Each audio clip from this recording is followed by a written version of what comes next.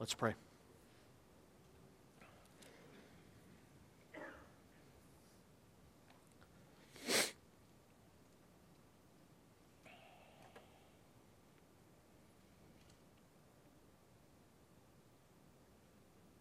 Father, we pray that even as we have heard your word read and even as we have sung and now your word will be proclaimed, we pray that you would help us to fix our eyes on Jesus. We pray that on this Good Friday that you would help us to have him and his death for us magnified in our minds and our hearts so that he alone will receive the glory for our time together tonight. We pray, Father, that he would be lifted up even as we are made low, and that he would be lifted up here tonight through the preaching of your word, that you might draw all people to yourself. We ask it in Christ's name. Amen.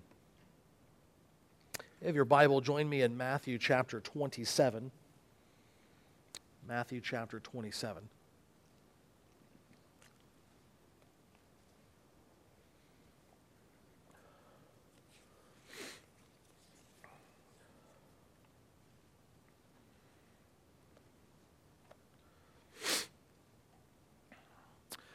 Last night, Pastor Jason brought us into the events of Holy Week. He reminded us of how Jesus was focused on fulfilling God's will, God's plan, and his purposes, not just for the life of Christ, but for the life of Christ that affects all humanity. And how he was focused on and even determined to do God's will even in the face of betrayal and disappointment at his disciples' actions. Tonight we move from the sorrowful, prayerful determination in the garden to the climax of Jesus' faithful life, namely his death on the cross. In many ways, the cross is the defining moment of all of Christianity. Here, the hopes of all of Israel and the Old Covenant for salvation were achieved in a surprising and far greater way than anyone had expected, not just for Israel, but again, for all humanity. In this chapter, Matthew does not give us an exhaustive theology of salvation or an exhaustive theology of the cross. Instead, he paints in broad strokes and yet with enough color and texture to help us see how the cross of Christ stands as the fulfillment of God's promises since the beginning of time itself and helps us to see the benefits of Christ on the cross. We'll begin reading tonight we'll begin reading about Jesus' death after he has been arrested by the Jewish authorities and handed over to the Roman governor Pilate.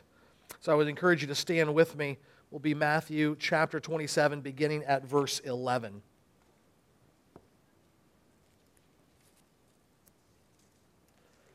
Jesus stood before the governor, and the governor asked him, "Are you the king of the Jews?" Jesus said, "You have said so." But when he was accused by the chief priests and the elders, he gave no answer. Then Pilate said to him, "Do you not hear how many things they testify against you?" But he gave him no answer, not even to a single charge, so that the governor was greatly amazed. Now at the feast, the governor was accustomed to release for the crowd any one prisoner whom they wanted. And they had then a notorious prisoner called Barabbas. So when they had gathered, Pilate said to them, "Who do you want me to release for you, Barabbas or Jesus, who was called Christ?" For he knew that it was out of envy that they had delivered him up. Besides, while he was sitting on the judgment seat, his wife sent word to him, "Have nothing to do with that righteous man, for I have suffered much of him because of him today in a dream." Now the chief priests and the elders persuaded the crowd to ask for Barabbas and destroy Jesus. The governor again said to them, "Which of the two do you want me to release for you?" And they said, "Barabbas." Pilate said to them, "Then what shall I do with Jesus, who was called Christ?" They all said, "Let him be crucified." And he said, "Why? What evil has he done?" But they shouted all the more, "Let him be crucified." So when Pilate saw that he was gaining nothing, but rather that a riot was beginning, he took water and washed his hands before the crowd, saying, "I am innocent of this man's blood. See to it yourselves." And all the people answered, "His blood be on us and on our children." Then he released for them Barabbas, and having scourged Jesus, delivered him to be crucified. When the soldiers of the governor took Jesus into the governor's headquarters, and they had gathered the whole battalion before him, and they stripped him and put a scarlet robe on him, and twisting together a crown of thorns, they put it on his head and put a reed in his right hand. And kneeling before him, they mocked him, saying, "Hail, King of the Jews!" And they spit on him and took the reed and struck him on the head. When they had mocked him, they stripped him of the robe and put his own clothes on and led him away to crucify him. As they went out, they found a man of Cyrene, Simon by name. They compelled this man to carry his cross. And when they came to a place called Golgotha, which means place of a skull, they offered him wine to drink mixed with gall, but when he tasted it, he would not drink it. And when they had crucified him, they divided up his garments among them by casting lots. Then they sat down and kept watch over him there. And over his head they put the charge against him, which read, "This is Jesus, King of the Jews." Then two robbers were crucified with him, one on the right and one on the left. And those who passed by derided him, wagging their heads and saying, "You who would destroy the temple and rebuild it in 3 days, save yourself. If you are the Son of God, come down from the cross." So all the chief priests with the scribes and elders mocked him, saying, "He saved others. He cannot save himself. He is the King of Israel. Let him come down now from the cross, and we will believe him. He trusts in God. Let God deliver him now if he desires him. For he said, 'I am the Son of God.'" And the robbers who were crucified with him also reviled him in the same way. Now from the 6th hour there was darkness over all the land until the 9th hour. And about the 9th hour Jesus cried out with a loud voice, saying, "Eli, Eli, lema sabachthani?" That is, my God, why have you forsaken me?" And some of the bystanders hearing it said, "This man is calling Elijah." And one of them ran at once and took a sponge, filled it with sour wine, and put it on a reed and gave it to him to drink. But the other said, "Wait, let us see whether Elijah will come to save him." And Jesus cried out again with a loud voice and yielded up his spirit. And behold, the curtain of the temple was torn in two from top to bottom.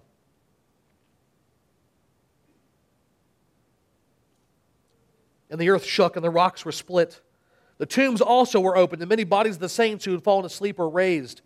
And coming out of the tombs after his resurrection, they went into the holy city and appeared to many. When the centurion and those who were with him keeping watch over Jesus saw the earthquake and what took place, they were filled with awe and said, "Truly this was the Son of God." You may be seated.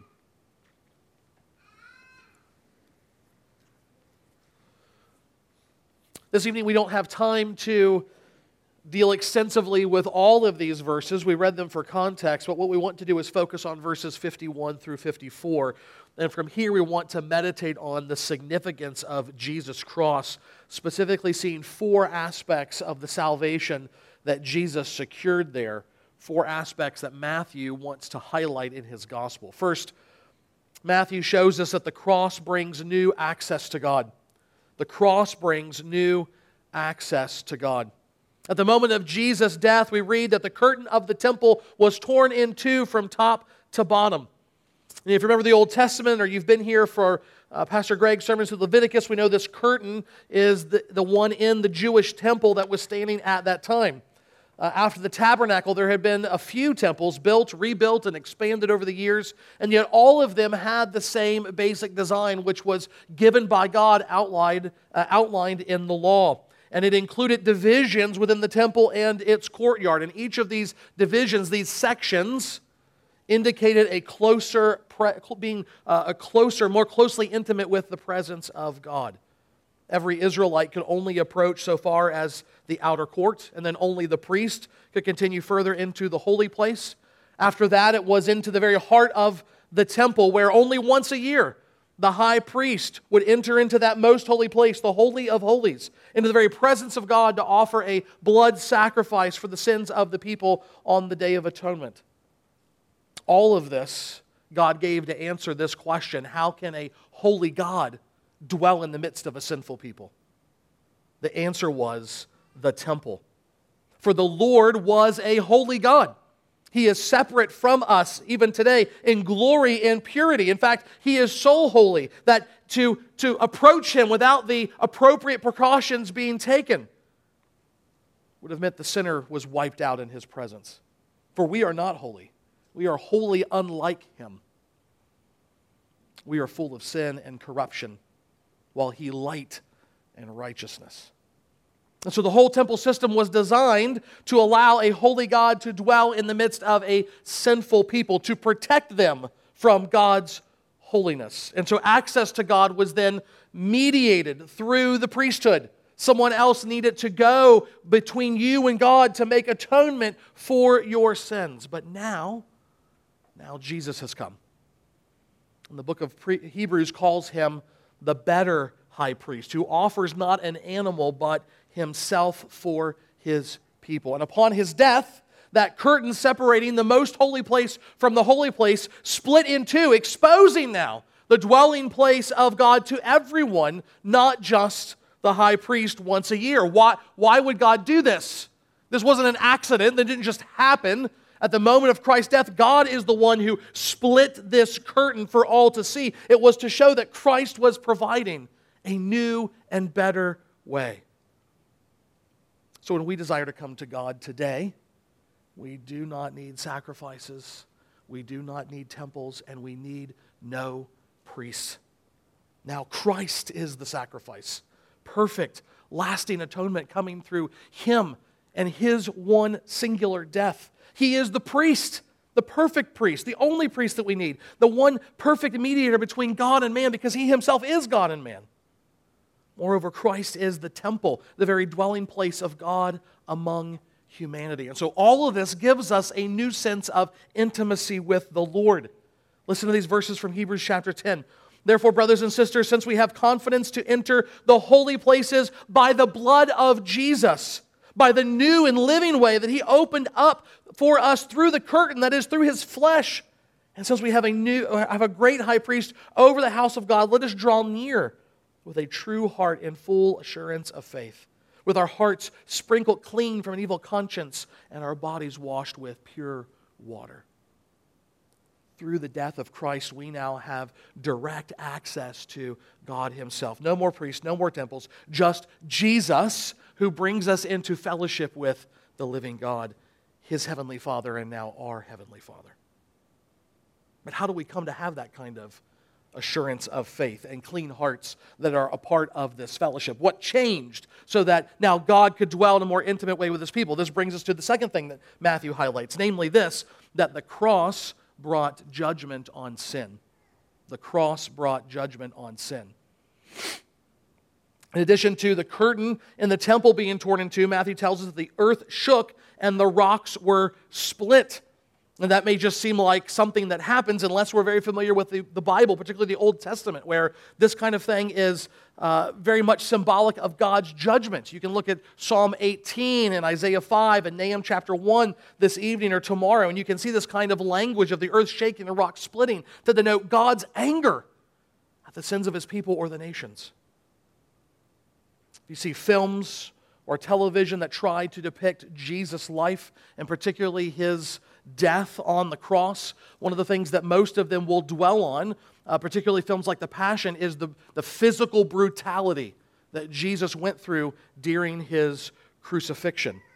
And no doubt that experience was indeed a brutal one. And for those of us who have never seen a live crucifixion, it's not something that happens all the time in this day and age and in this country. It can be helpful to get a grip on the historic reality that the early Christians would have known so well. But let us never think the physical suffering that Jesus endured compared to what was happening spiritually to Him from noon until 3 on that cross. Earlier in the chapter, Matthew says from the 6th hour, that's our noon, there was darkness all over the earth until the 9th hour. And about the 9th hour, Jesus cried out with a loud voice, saying, Eli, Eli, lema sabachthani, that is, my God, why have you forsaken me? Quoting from the Psalms. Why did Jesus feel forsaken by His own Father? Because for those 3 hours, as darkness covered the land, another symbol of God's judgment, the only perfect man who had ever lived, the only person born into this world who deserved nothing but praise and glory and honor and blessing from God, instead endured the fullness of His wrath against the sins of His people. Movies don't emphasize this because it's not something that you can capture on film. There is no way to accurately convey the sheer horror of being the object of God's wrath. But it's something that you can describe. And that's what the Bible does. At least it describes it in terms of what is being accomplished and how it's being accomplished. Remember how the curtain was torn in two, effectively ending that temple system? Well, the New Testament goes on to describe what is happening at the cross. Romans 3 says that we are forgiven by God's grace as a gift. How? Through the redemption that is in Christ Jesus, whom God put forward as a propitiation by His blood to be received by faith. A propitiation is a sacrifice that satisfies one's wrath.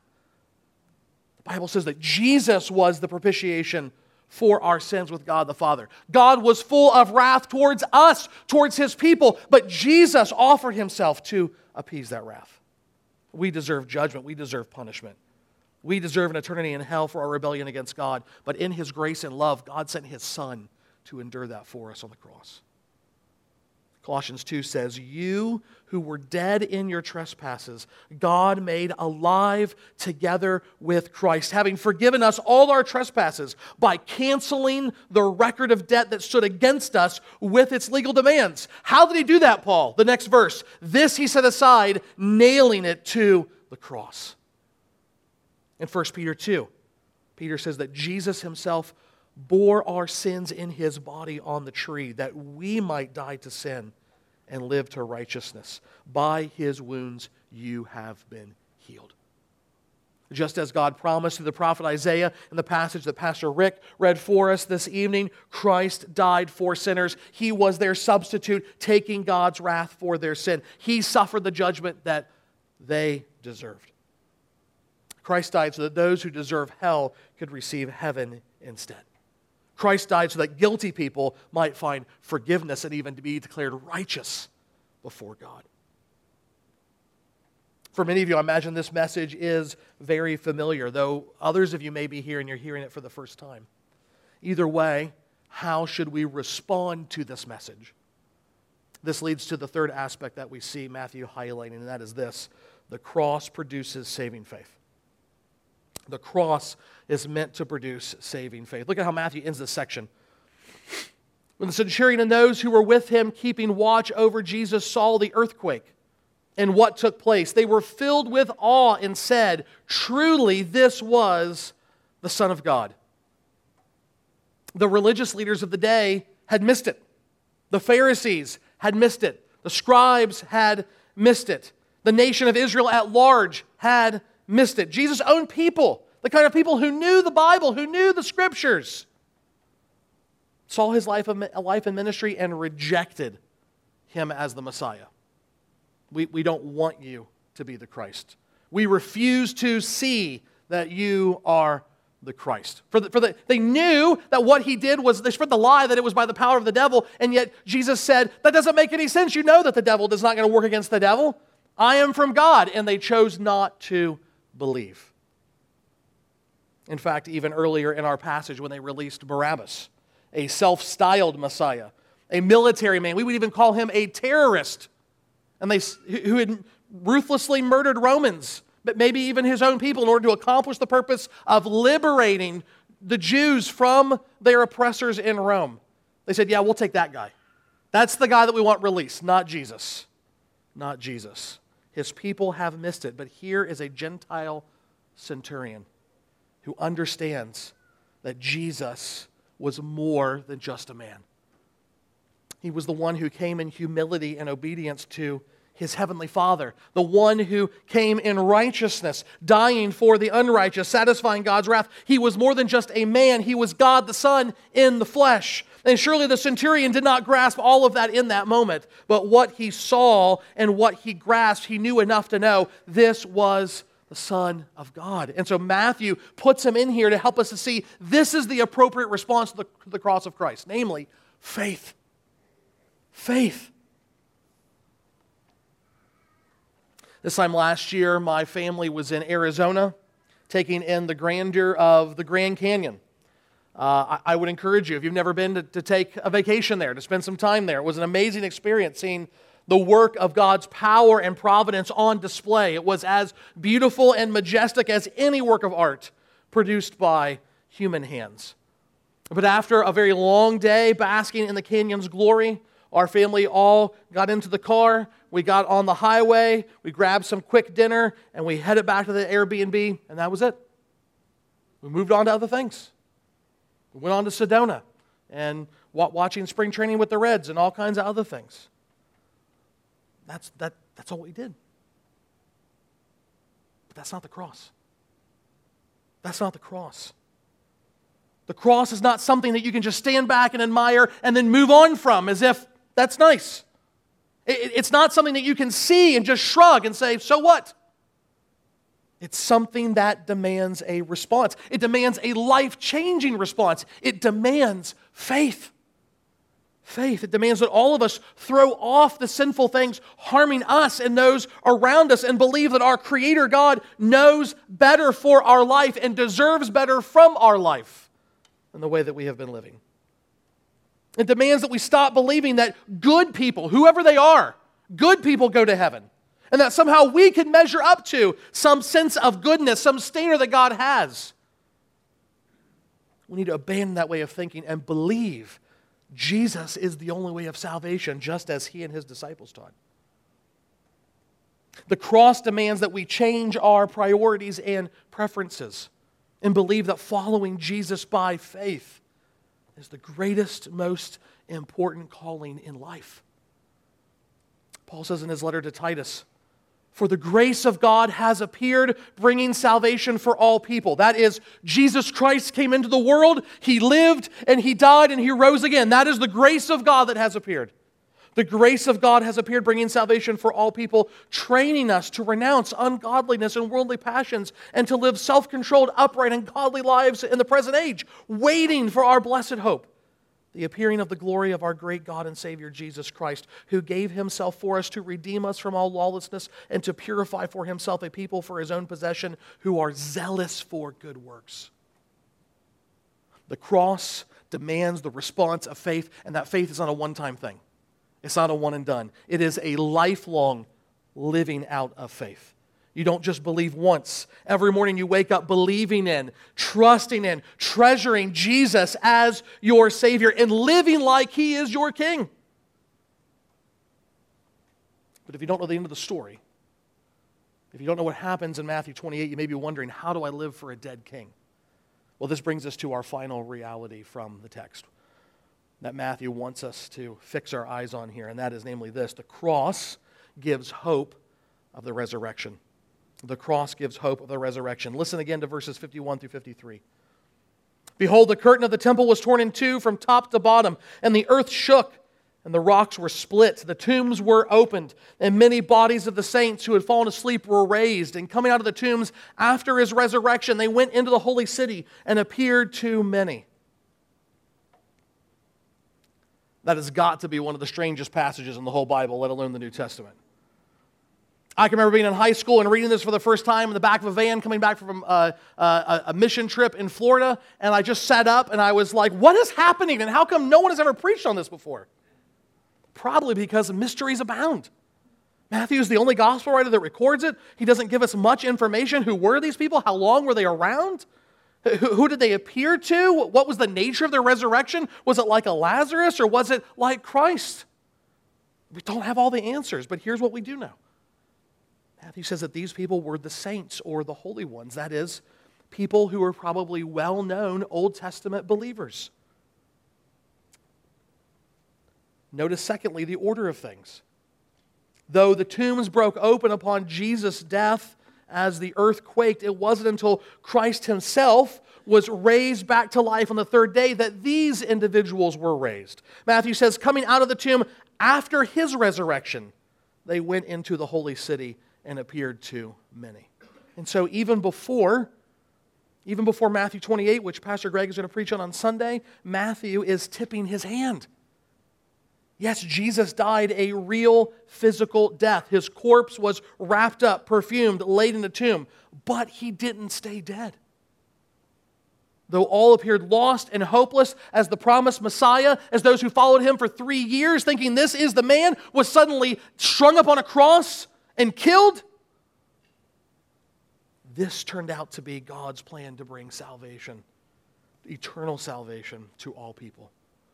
And the proof of this salvation is seen in the resurrection of Christ, a resurrection that sets the pattern for all who believe. He is, as Paul says, the first fruits of the resurrection.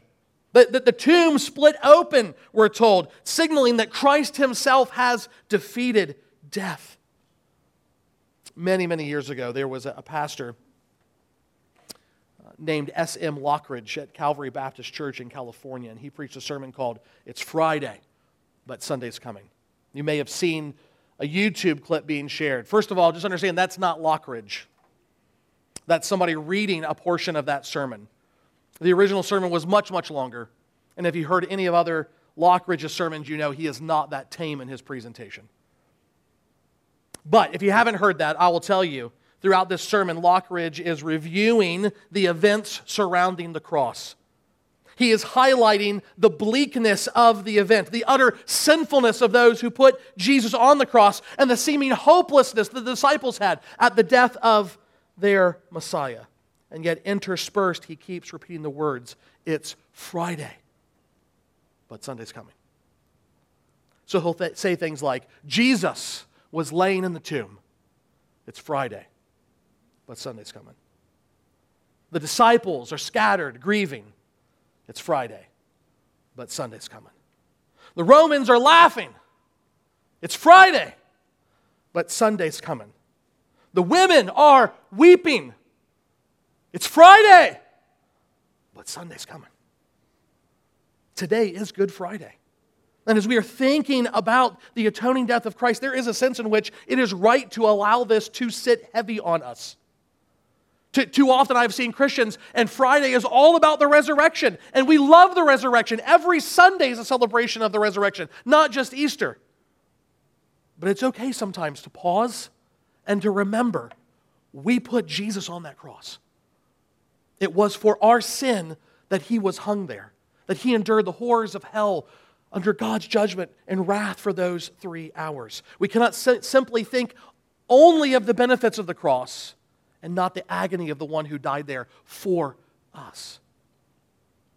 But we also cannot help but think of the cross and what is coming next, what was promised, and what happened as a real historical event. It is Friday, but Sunday's coming. And this coming Sunday, we will celebrate what those disciples first celebrated after the very first Good Friday, namely that Jesus did not stay in the grave. God's Holy One was not left to see corruption, just as God had promised. Christ is risen as Savior and Lord. He rose with power for our justification with God.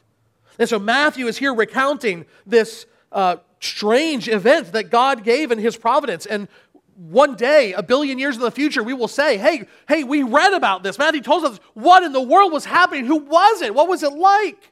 But for now, we're simply content with Matthew telling us, remember these heroes of the faith? He's writing to the original audience. Remember these heroes of the faith, the Old Testament saints? We raise our kids telling them about their great acts of faith in the Lord and what he did for them. Here they are. They're with us just for a little while. Christ has risen, and he has led them out of the tombs as well, that they might bear witness to us that he is risen. He is the eternal Son of Man, given an eternal kingdom, Savior for all who would look at him. Though the Jews and the Romans mockingly called Jesus king, God vindicated and established him as the true king over all things through his triumphant resurrection. Several years ago, D.A. Carson insightfully said this, thinking about how we perceive the world and what our needs are, what our goals are, what we think is best. He said, if you're a Marxist, what you need are revolutionaries and decent economists. If you are a psychologist, what you need is an army of counselors.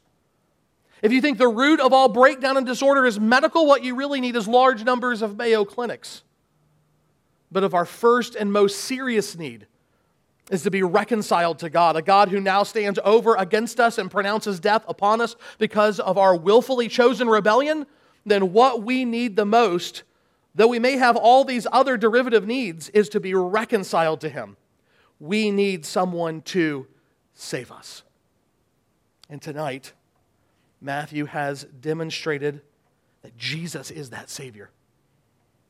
We've seen the power of the cross, and now we simply can't walk away. We will either reject Him or we will trust Him. Tonight, if God's Spirit is calling you to faith, do not harden your heart against Him, but trust Christ for the salvation of your sins. And if you have already answered that call, if you have been following in faith for years, like most of us here probably, then remember again, remember afresh, the offering of Christ for your sins.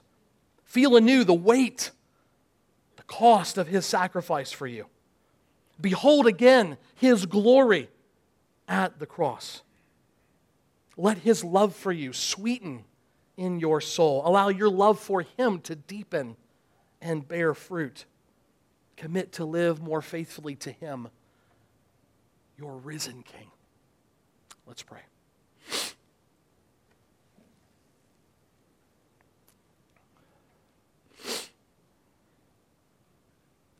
Father, what love you have shown us. What great love you have poured out upon us to send your own Son. Not simply to be a conquering king, but to be a humble servant who experiences the terrifying wrath of your holiness, not because He's done anything wrong, but because we have, again and again and again.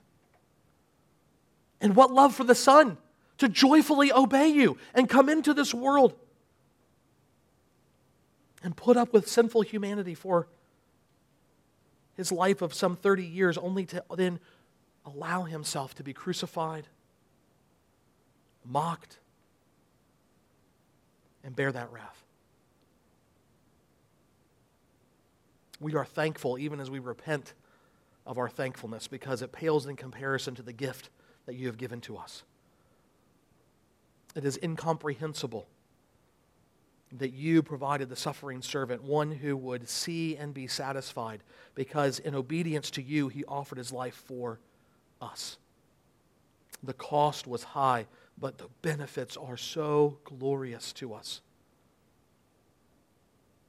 Forgiveness when we are guilty, death now made alive, at enmity with you, but now reconciled as friends, sinful and yet declared righteous,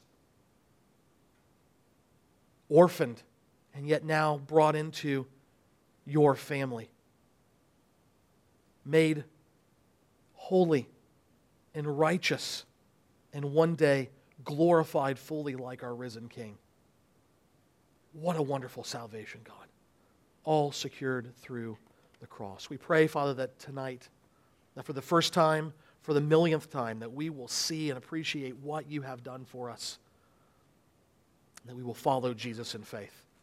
We pray these things in His name and for His glory. Amen.